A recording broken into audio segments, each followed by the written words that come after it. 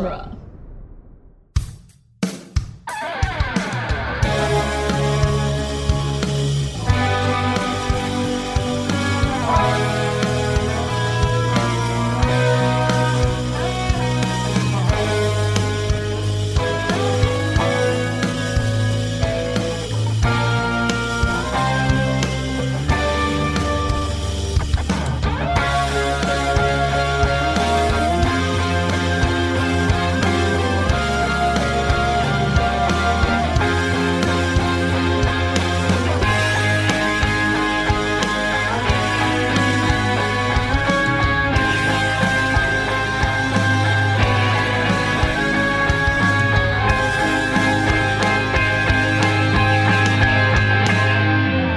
Welcome back to Spider-Man Minute, the daily podcast where we analyze and celebrate the Spider-Man movies one story molding minute at a time. I'm Scott Corelli.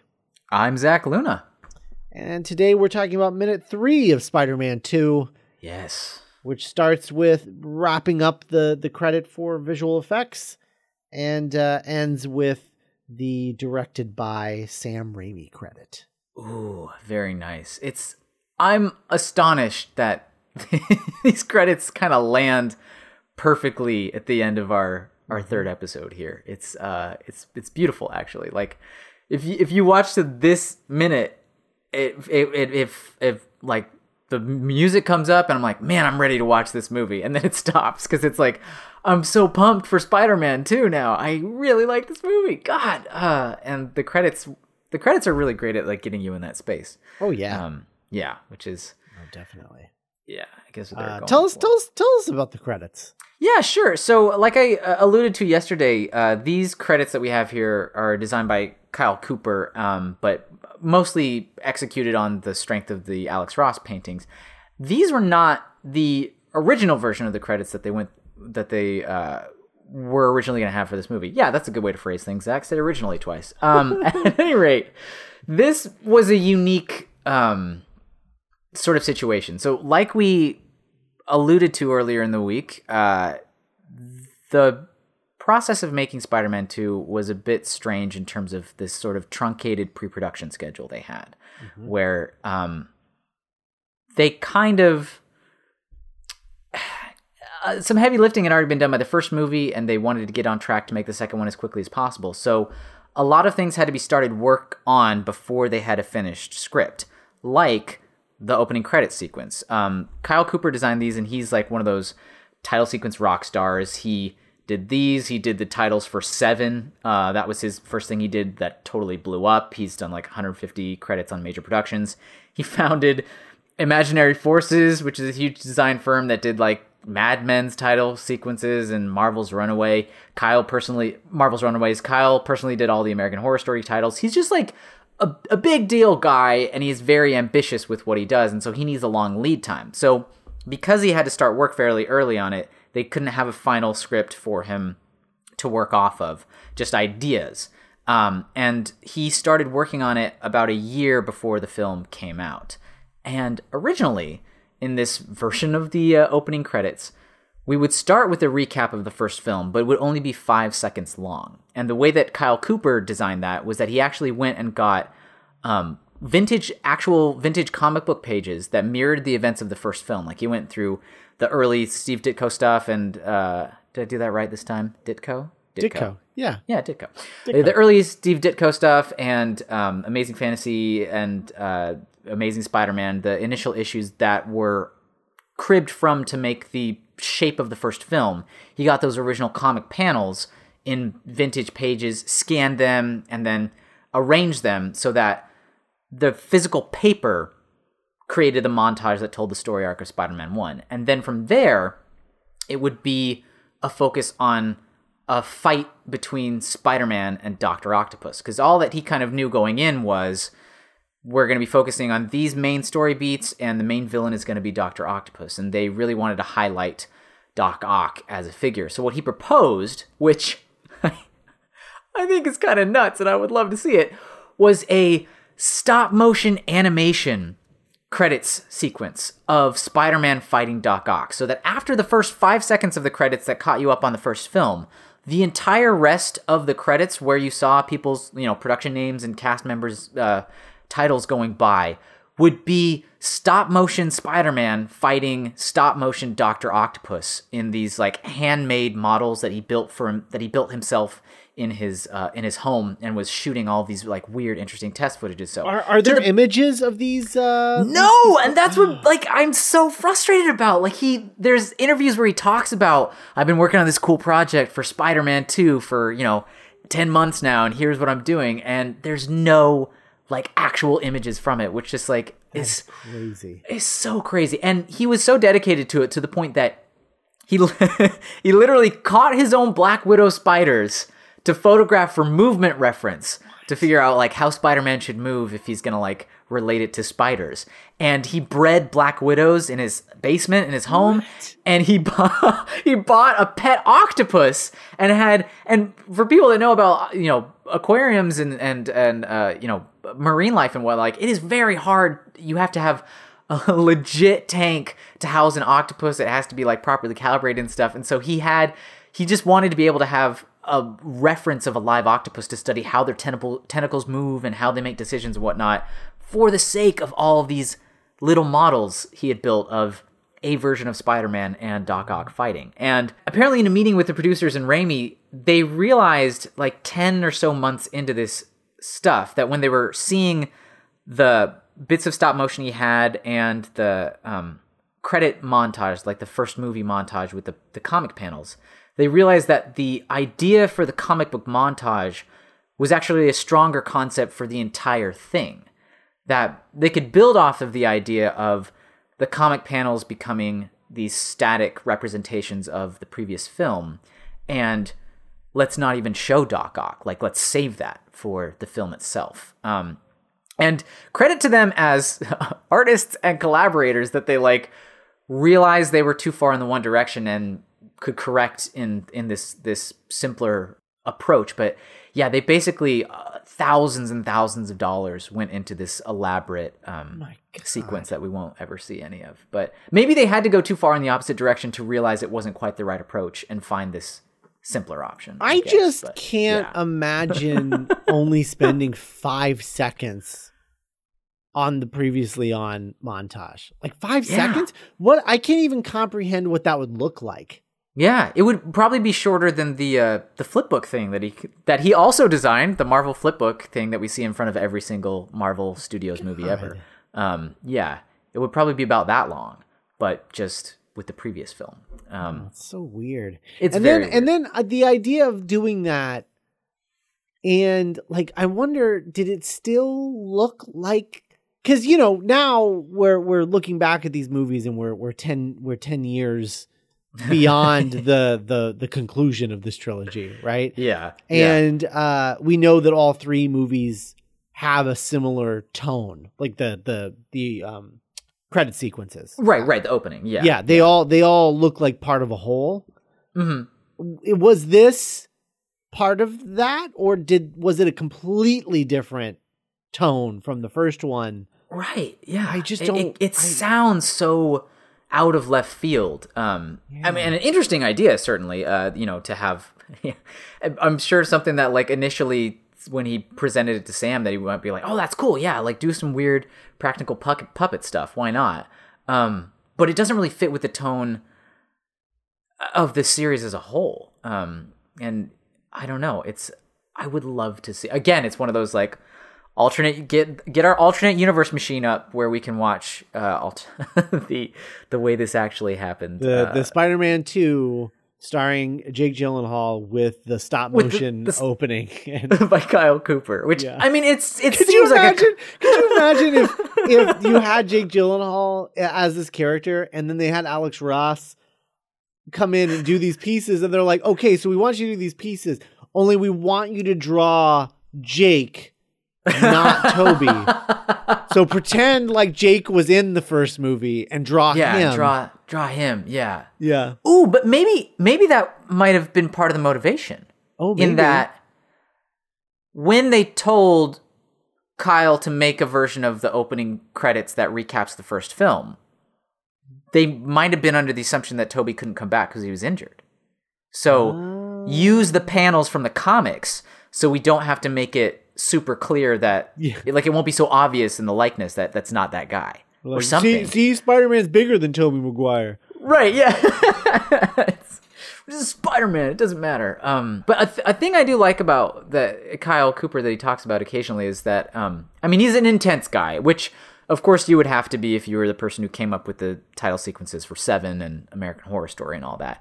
And that a thing he really cares about with opening title sequences, the reason he named both of his design firms that he founded after lines from the prologue of Henry V in Shakespeare is that he firmly believes that a title sequence can function as a prologue for the film. Mm-hmm. That it is literally the first like storytelling approach that you have when your movie opens. It's what lets you transition from the world outside of the theater into the world of the film. And he calls out Shakespeare specifically because his prologues were very literally a person coming out and talking directly to the audience. The one most people know is like Romeo and Juliet, like somebody saying, "Two houses in fair Verona where we lay our scene," very deliberately telling you what the world is going to be like and then bringing you into that world. And I think this approach, insofar as just have the entire title sequence be a reflection of the first movie, is a smart way to do it, because if you do that storytelling here, you don't have to do it elsewhere in the film. If we just let the title sequences play out as a, here's what the previous film was and here's the tone once again, then we don't have to have any like moments in the film itself where we're like, hey, remember last year when X happened? Like, you just kind of free all that up and you just jump right into your film. Yeah. Yeah. All right. Well, man, what could have been? Yeah. Sounds crazy. It's, I don't know. Maybe we'll have something for the 15th anniversary of Spider-Man 2. Maybe they'll put it on there or something. Yeah, maybe. That would be cool. Just as a bonus feature or whatever. Otherwise, maybe we've got, a few more years until the 20th or 25th anniversary before we get something like that. Get our fingers crossed and see at some point. So our first credit in this is for editor Bob Murawski, who co-edited the first Spider-Man with Arthur Coburn. And that's right. And if you remember, last season we talked a lot about how it really seemed like one person edited the beginning of the movie and another person edited the end, because we were very critical of the editing toward the end of the movie and very, very positive about the editing at the beginning of the movie. And it turns out I think we weren't wrong, and it looks like Arthur Coburn was the weak link there because possibly, yeah. He edited Bob Murawski edited this solo, and I think this is edited pretty much flawlessly. It's real good. It's really good editing. And then we have Bob went on after doing this. He did Spider-Man 3, and then he went on to also edit Drag Me to Hell and Oz the Great and Powerful. But he actually won an Oscar for his editing in The Hurt Locker. With his wife, Chris Innes. Wow. And so they actually husband and wife editing duo, and they won an Oscar for The Hurt Locker, which is pretty cool. Yeah. So guy's got chops, I guess you could say. And he got started. He was assistant editor on Darkman, but he was lead editor on Hard Target, which I believe is John Woo's American debut, right? American? Yeah, I think so. Yeah. English speaking debut, whatever you call that. And then he edited Army of Darkness that same year. Wow. So that's where he got started, and then he did some TV stuff and some direct-to-video stuff and things like that, and then eventually worked his way into The Gift and Spider-Man and so on and so forth. And he's just recently he edited Kong Skull Island. Last year. Another really well edited movie, actually. I think a lot of people probably didn't pay that close attention to the editing, but I was, because I was blown away by the editing in that movie. Oh, nice. It's really, really good. Maybe we'll do a Weekend Bugle on that at some point. Ooh, yeah, that'd be fun. Yeah. And then his next upcoming thing is he is the editor on The Other Side of the Wind, which is Orson Welles' final film. That they just dug up and ran a Kickstarter, I think, for, or an Indiegogo or something, to finish it up so that it can be released. So he's editing that without a director, essentially, because Orson Welles is alive. Yeah. Wow. Yeah. That'll be fascinating to see how he puts that together. Yeah. Wow. So he's got some chops, this guy. Really good editor. Also, with some chops, we have Mr. Bill Pope. Oh boy, cinematographer Bill Pope, director of photography Bill Pope. Bill Pope is, for my money, one of the greatest cinematographers of all time, and I think the greatest working cinematographer right now.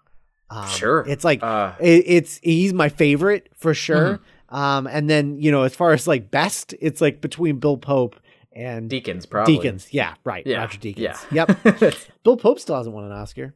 Somehow. Just saying. Yeah. I have a feeling we're going to be singing Bill Pope's praises a lot in this film because it is gorgeously shot. Yes. Yes. I mean, absolutely. He has an eye for framing, for color, for lighting, and the way all of those things interact with each other. One of the things that he does really well, he loves adding depth to scenes, to shots.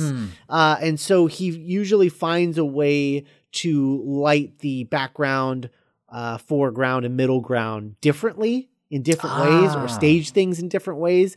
And that way he adds depth to the shots. And there's a lot of examples that I'm sure that we'll call out as we're going along in the movie that he does that with, but he's very good with that. Yeah. And he's always been very good with that. And he's great at handling all different types of films. Like it kind of blows my mind that like the same cinematographer shot Clueless and The Matrix. And he killed it on both of them. Yeah. Well, and you can watch Clueless, and that movie, I honestly believe the reason that it works as well as it does and became sort of this, I hesitate to use the word timeless classic because it's not exactly timeless. It's very much classic. Yeah, it's very much 1995. Yeah. But I think the reason that it's such a classic is because of his cinematography. I think, you take it for granted because of the type of movie it is, but there are shots in that movie that are striking. There's a shot where Brittany Murphy sees herself after the makeover for the first time, and she's standing in like a room full of mirrors, and it's just needlessly beautiful. Like it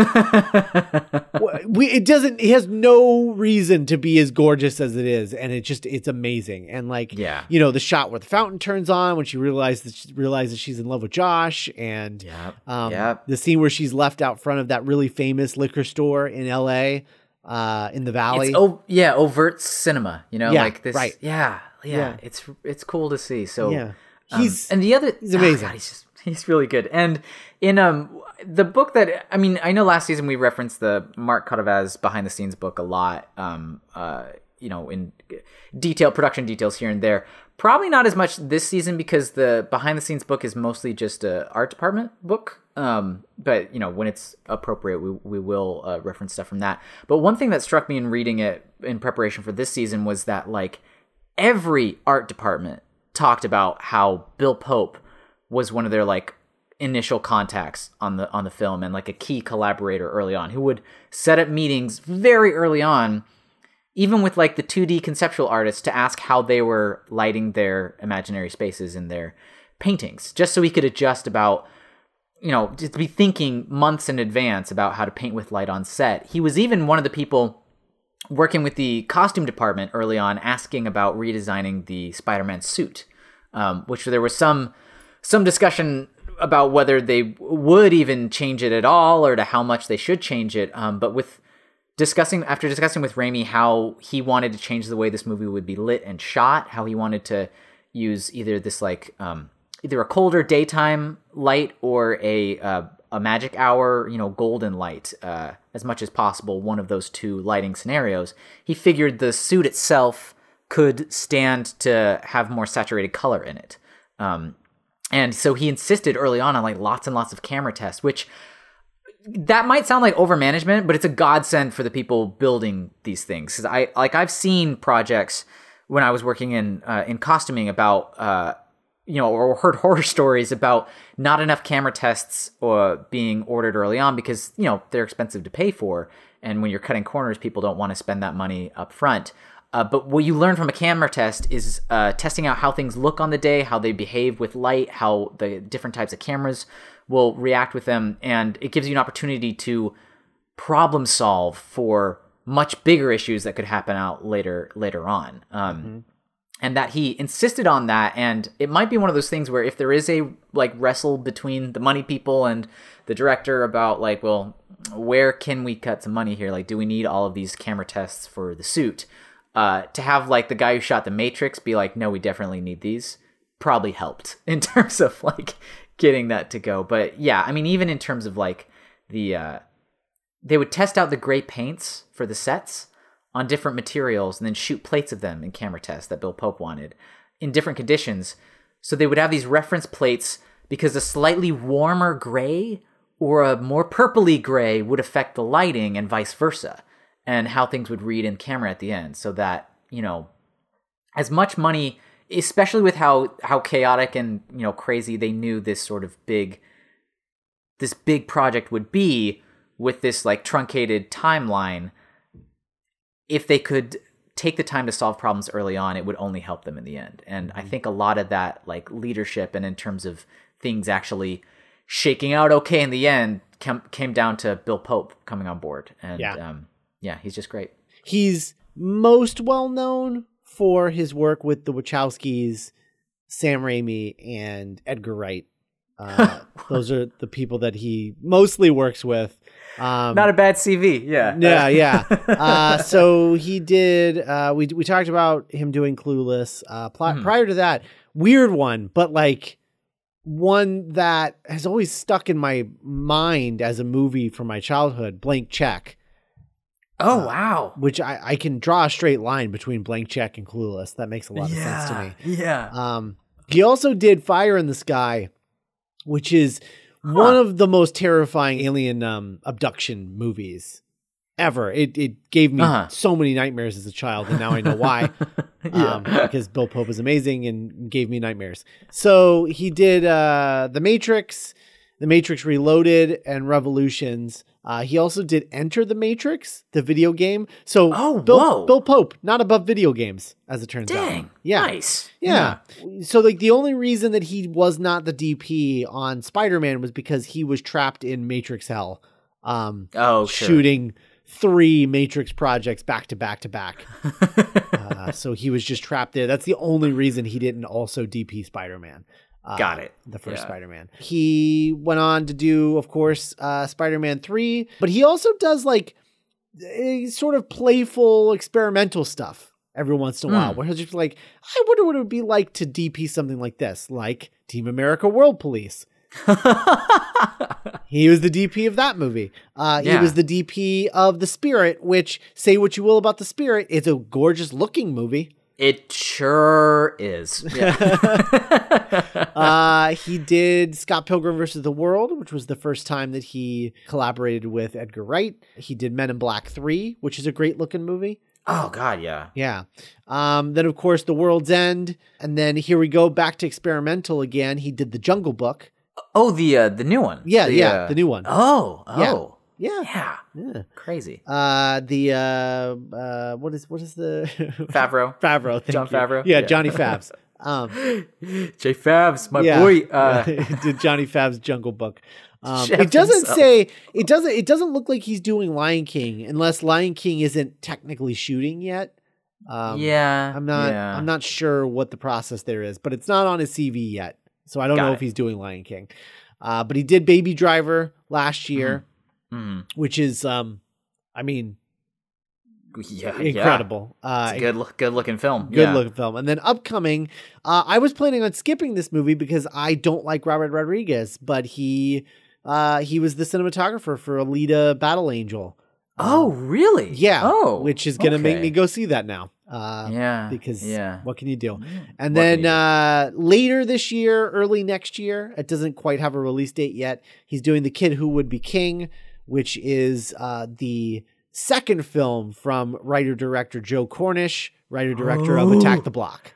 Oh, God, I love Attack the Block. I know. Is there any tangential connection to Attack the Block that we could use to do an episode about? I don't know. But really, what kind of monster doesn't love Attack the Block? God, it's so good. It's so good. It's one of those perfect gems of a movie. Anyway, so those are his upcoming movies: Kid Who Would Be King and Alita Battle Angel. Awesome. So, Bill Pope. I'll be there for Bill Pope. Yeah.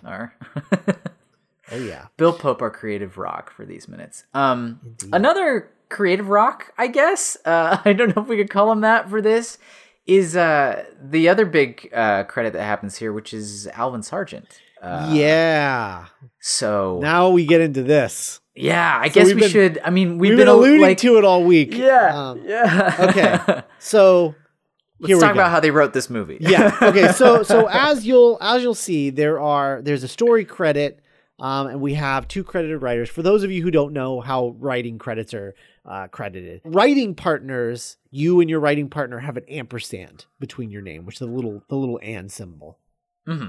When you write a draft and then someone else writes a draft, the word "and" goes between your names. So that's how you spelled out. So that's how you differentiate those things. So now the credits for Spider-Man 2 are a story by Alfred Goh, ampersand Miles Miller. Okay. And Michael Chabon. Screenplay by Alvin Sargent. Now, okay. What is probably like, what? How do you go? What? How does that happen? Well, strap in. So the first thing that happened is immediately upon finishing Spider-Man, Sony was like, okay, we have to make a sequel. So Sony hires Alfred Goh and Miles Miller to write the first draft of Spider-Man 2. It should also be noted that there is no shooting draft. So last season, I was referencing 2 things. I was referencing David Koepp's original draft, and then was looking at the shooting draft that had like 3 writers on it, I think. Right. We were referencing both of those things throughout the season. This season, there is no shooting draft. The reasons for which we'll get to in a second. But there was no shooting draft. So I'm not going to be able to reference that at all. There is a draft, but more on that in a second. So Alfred Goh and Miles Miller are the most notably known as the creators of Smallville. Mm-hmm. Which awesome. Okay, sure. Yeah, great. Why not? And they actually created Smallville in 2001. So it would have been they would have I believe Smallville wouldn't have been on television yet when they got the job to write Spider-Man 2. So they wrote Spider-Man 2 right before Smallville got picked up, but after they shot the pilot, I would imagine. Yeah. So they were like in a weird spot in their career. They had sort of jumped into writing film, I imagine, with some sort of spec script that I'm not aware of. But the first writing credit they have is Lethal Weapon 4. Which they wrote together, and then later they wrote Shanghai Noon and Shanghai Nights. Nice. They were also 2 of the writers on Herbie Fully Loaded. Later on, they tried to they were going to make an Aquaman TV show. Oh, that's right. Yeah, with Justin Hartley from This Is Us. That's right. Yeah. Who would go on to play Oliver Queen, Green Arrow on Smallville. So he made it. Yeah. And then currently they are the co-creators and showrunners of Into the Badlands on AMC. Nice. Yeah. So that's what they've got. Career. They've got that's their whole sort of career. But at this point, they had just done Shanghai Noon and had just sold Smallville, and were waiting to see if the pilot was going to get picked up. Got it. So that's where they were in their career at this point. So having done a Superman show, they were hired to write Spider-Man 2. They wrote a script. Sam knew that he wanted to do an adaptation of Amazing Spider-Man number 50, Spider-Man No More, and he knew he wanted Dr. Octopus. So Alfred Gough and Miles Miller came in and they wrote the script, and they wrote a version of the movie that featured Dr. Octopus and the Lizard. Oh boy. Okay. So both characters. The idea here being that Dr. Otto Octavius and Dr. Kirk Connors were colleagues who were involved in a simultaneous accident that they each blame each other for, and sort of go to war against each other rather than Spider-Man. And Spider-Man sort of gets in the middle of their fight to like be like, hey, you two knuckleheads, knock it off, is basically the idea of it. Got it. You know, it's obviously it would be more dramatic than that, than you two knuckleheads, knock it off. But I would watch that. But yeah, but the difference between the two movies was that they weren't trying to get Spider-Man until like Act 3. It was really more about these two guys fighting each other, and Spider-Man's the only one who can get between them. So that's sort of like the original idea. Now there's an extra little detail to this script. Oh boy. Now the Dr. Octopus and the Lizard thing was meant to mirror Peter and Harry's arc in this story of two, previous friends not on the best of terms. Hey, that makes sense. Yeah. Sure. Okay. It was supposed to be a mirroring sort of thing there. Now, the other element of this that was going to be in this was actually Black Cat. Was also going to be in the film. Yeah. So Black Cat was also going to be in the film, and the idea being that if this is a story about Peter deciding once and for all whether or not he's, because it's supposed to be about him struggling with his Peter Parker life and his Spider-Man life, and the idea of him believing that he needs to choose one, that he can't do both. He needs to either be Spider-Man or be Peter Parker because he's kind of sucking at both. Is the idea? Yeah. So in this version of the story, Black Cat was introduced as a sort of love interest for Spider-Man, as opposed to Mary Jane as a love interest for Peter. And I see. And it was the idea of him having to choose. They were representing his choice of these two lives. Got it. Yeah. Which I can see. I can grok all of those decisions. Sure. It definitely feels like a first draft, but not in a bad way. Like, it just feels like, okay, this is a first draft. If they had stayed on, they would have been able to hone this stuff down and really make it work by their, sixth draft or however many before production started. Right. However, obviously, I mentioned this before, Smallville got picked up, and immediately upon Smallville getting picked up, they were like, we got to make TV showrunner money. That we're going to go do that now. Yeah. Which for those of you make who don't know, 1,000 episodes of a TV show. Right. Showrunner money is good money. Real good money. So they were like, we need to go do that. So they left their notes with David Koepp, and they sort of like kept in conversations with David Koepp, and they just sort of like all wrote together. But David Koepp opted to not take a credit at all. Amazing. Yeah. Like David Koepp, again, who was one of the final screenwriters on the previous film. Right. Yeah. So that came in. People everybody liked parts of it, but they didn't love all of it. And so they decided to bring in a fresh-faced writer who had just won the Pulitzer Prize for fiction for his novel, The Amazing Adventures of Kavalier and Clay, about a superhero. It was a novel about a superhero, and that was Michael Chabon. Now, Michael Chabon, he hadn't really had any experience being a screenwriter. He got the Pulitzer Prize for fiction, and he sort of made the water bottle tour of Hollywood, because he was interested in writing movies, but he'd never done it before. And having won the Pulitzer Prize for writing a superhero story, they thought, well, let's have him write a superhero story. Sure. That makes sense. Yeah. So he wrote a draft. Swim. Right, totally.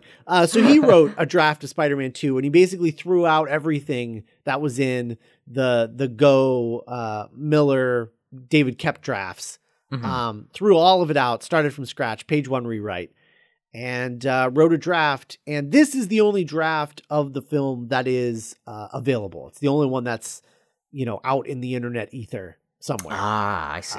So this is sort of like the Koepp draft of this season. However, I won't be referencing it as much as the Koepp draft because it is very different from the film that we got. Now there are scenes, wholesale scenes and sequences in his draft that are in the final movie. But his draft had a younger Doc Ock, like in his mid-20s. Doc Ock in this draft actually replaces John Jameson. Whoa! Yeah. As the figure courting MJ's affections. Yes, okay. Right. Okay. Yeah. So he is he's a younger man and he's a successful man, and the idea is that Mary Jane is dating him because she can't get Peter, so she dates someone kind of like Peter. Okay. Which is Otto Octavius. In this version. So young hot Otto Octavius. Yeah. Young hunky Otto Octavius. But he ends up in the accident where he gets the tentacles. There's also this side thing where after the tentacles are fused, they are actually actively killing him. Whoa, okay. And the only reason that he is able to deal is that the chemical, the limbs actually use like endorphins to counteract the pain of them being attached to his body. Okay. And he's getting addicted to the endorphins from these tentacles. Whoa. Also, they're killing him. Also, yes. Okay. And the reason that they're killing him is that they are essentially like poisoning his spine, like his spinal fluid or something. Anyway, it's affecting his brain. It's killing him. And the plot of the movie is that the reason that it's ruining him is because he's just a normal man. But if he had the spine of, say, a superhero, he would be able to survive. So the plot of the movie is that he wants to extract Spider-Man's spine and install it in his own back. So that he can keep the tentacles. Keep the tentacles, which he's addicted to. Which he's addicted to, yes. Got it. Yep. Give me a spine, Spider-Man. Got it. That is wild. Yep. This also includes a storyline of Harry and the Daily Bugle putting coming together to put a $10 million price on Spider-Man's head. So the whole city turn against him because they all want the payday. Money. Yeah, right. Sure. Okay. So that's how they go back to the city, quote unquote, hating Spider-Man after. I don't dislike that. Yeah. After the great stuff in the first movie, of them all sort of coming together to save him. But then Avi Arad basically read this script and rejected the love triangle angle with Doc Ock, and felt that Harry putting a price on Spider-Man's head was, quote, unsubtle, unquote. Man, if there's a note you don't want to get, it's Avi Arad telling you you're unsubtle. Boy, howdy. Okay. Yep. Yeah. Yep. All right. So those were the drafts that we were working with. I think we're on our third draft at this point, where we have the Alfred Goh and Miles Miller draft, and then they left to go do Smallville, and then David Koepp came in and did rewrites on their draft with them. Right. Phone meetings or what have you while they're up in Vancouver, working on Smallville, making a Canada show. Yep. Yes. And then we have the page one rewrite of Michael Chabon in September of 2002. So at this point, we're getting dangerously close to production. Because they went and they started shooting. They started shooting in Chicago. The Chicago Loop pre-shoot was in November of 2002. The Chabon draft was September 2002. Oh God! 2 months Yeah, later, so- they're already doing pre-shoots for, green screen projection and stuff like that. right, for the big fights. Yeah, For the big train sequences and They shit. are out of time. Yep. Yeah. So Yeah. at this point, Raimi not being happy with any of the drafts, he took all of them, hired Alvin Sargent, and who had worked on rewriting the first Spider-Man. Oh, that's right. Yeah, he was not the on-set writer of the first Spider-Man. David Koepp was the on-set writer, but Alvin Sargent wrote the draft prior to prior to that. He basically wrote the shooting draft that would then be tweaked on set by David Koepp. Got it. The David Koepp sandwich, if you will. So they brought on Alvin Sargent to do it this time. And what they did was Raimi basically sifted through all of the previous drafts, the Go Miller draft, the Go Miller Koepp draft, and the Chabon draft. And he basically cut and pasted together a movie from their drafts and was like, Frankenscript. Okay. Yeah, a Frankenscript. He was basically like, I like this from here and this from there. And he gave that to Alvin Sargent and was like, this is the movie we're making. Make it make sense. Okay. Also, we start shooting next month. So Alvin Sargent comes on board, does his best to piece it all together.